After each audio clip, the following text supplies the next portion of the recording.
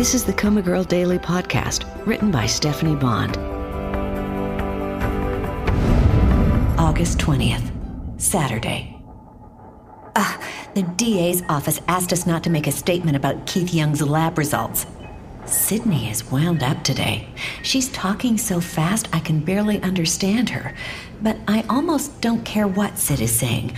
I'm ecstatic because she's doing my nails again, which means the nurses will take it off again, and I'll get to feel the sensation of touch again.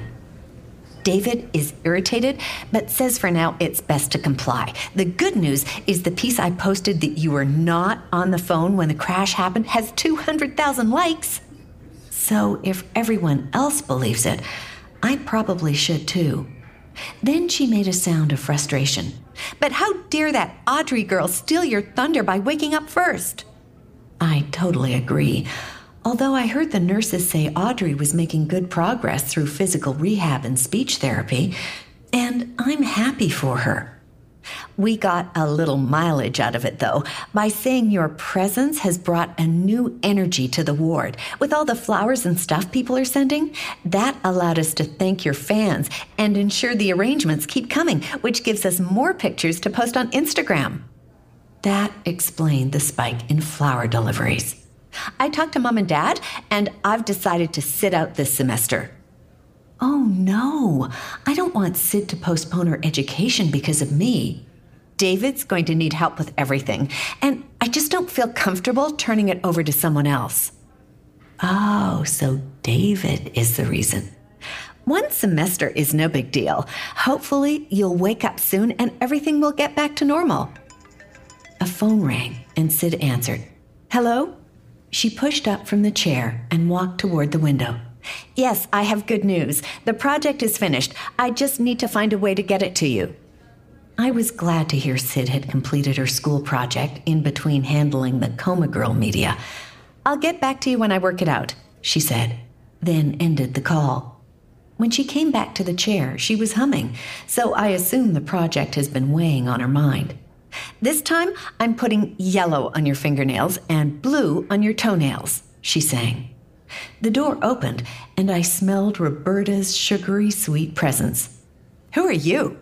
Sydney asked. I'm Roberta, Marigold's roommate. Who are you?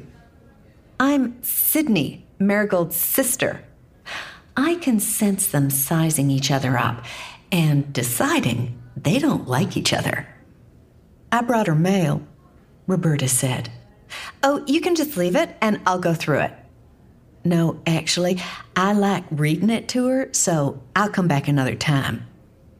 No, actually, that wasn't a question, Sydney said, and I imagined her smiling. I hear Roberta's footsteps, then the sound of something being dropped on the floor. A bag of mail, I presume. Thank you, Sydney said. Why are you carrying my sister's purse? I'm not. Yes, you are. It's a Chloe bag. I know because I bought it for her. It's true. Sid said she was tired of seeing me carry a backpack and for Christmas had given me the purse. It was beautiful, but unpractical for all the crap I had to carry around. Still, I liked opening my closet and seeing it there. She gave it to me, Roberta said. I guess she didn't like it. Not true. Roberta has been shopping in my closet. What did you say your name is? Sid asked. Roberta. I was talking on the phone to Marigold when the accident happened. No, she'd already hung up when the accident happened. I don't think so. But I know so, Sid said firmly. Thanks for stopping by. Don't mention it, Roberta said, her voice menacing. The door opened, then closed, and Sydney started humming again.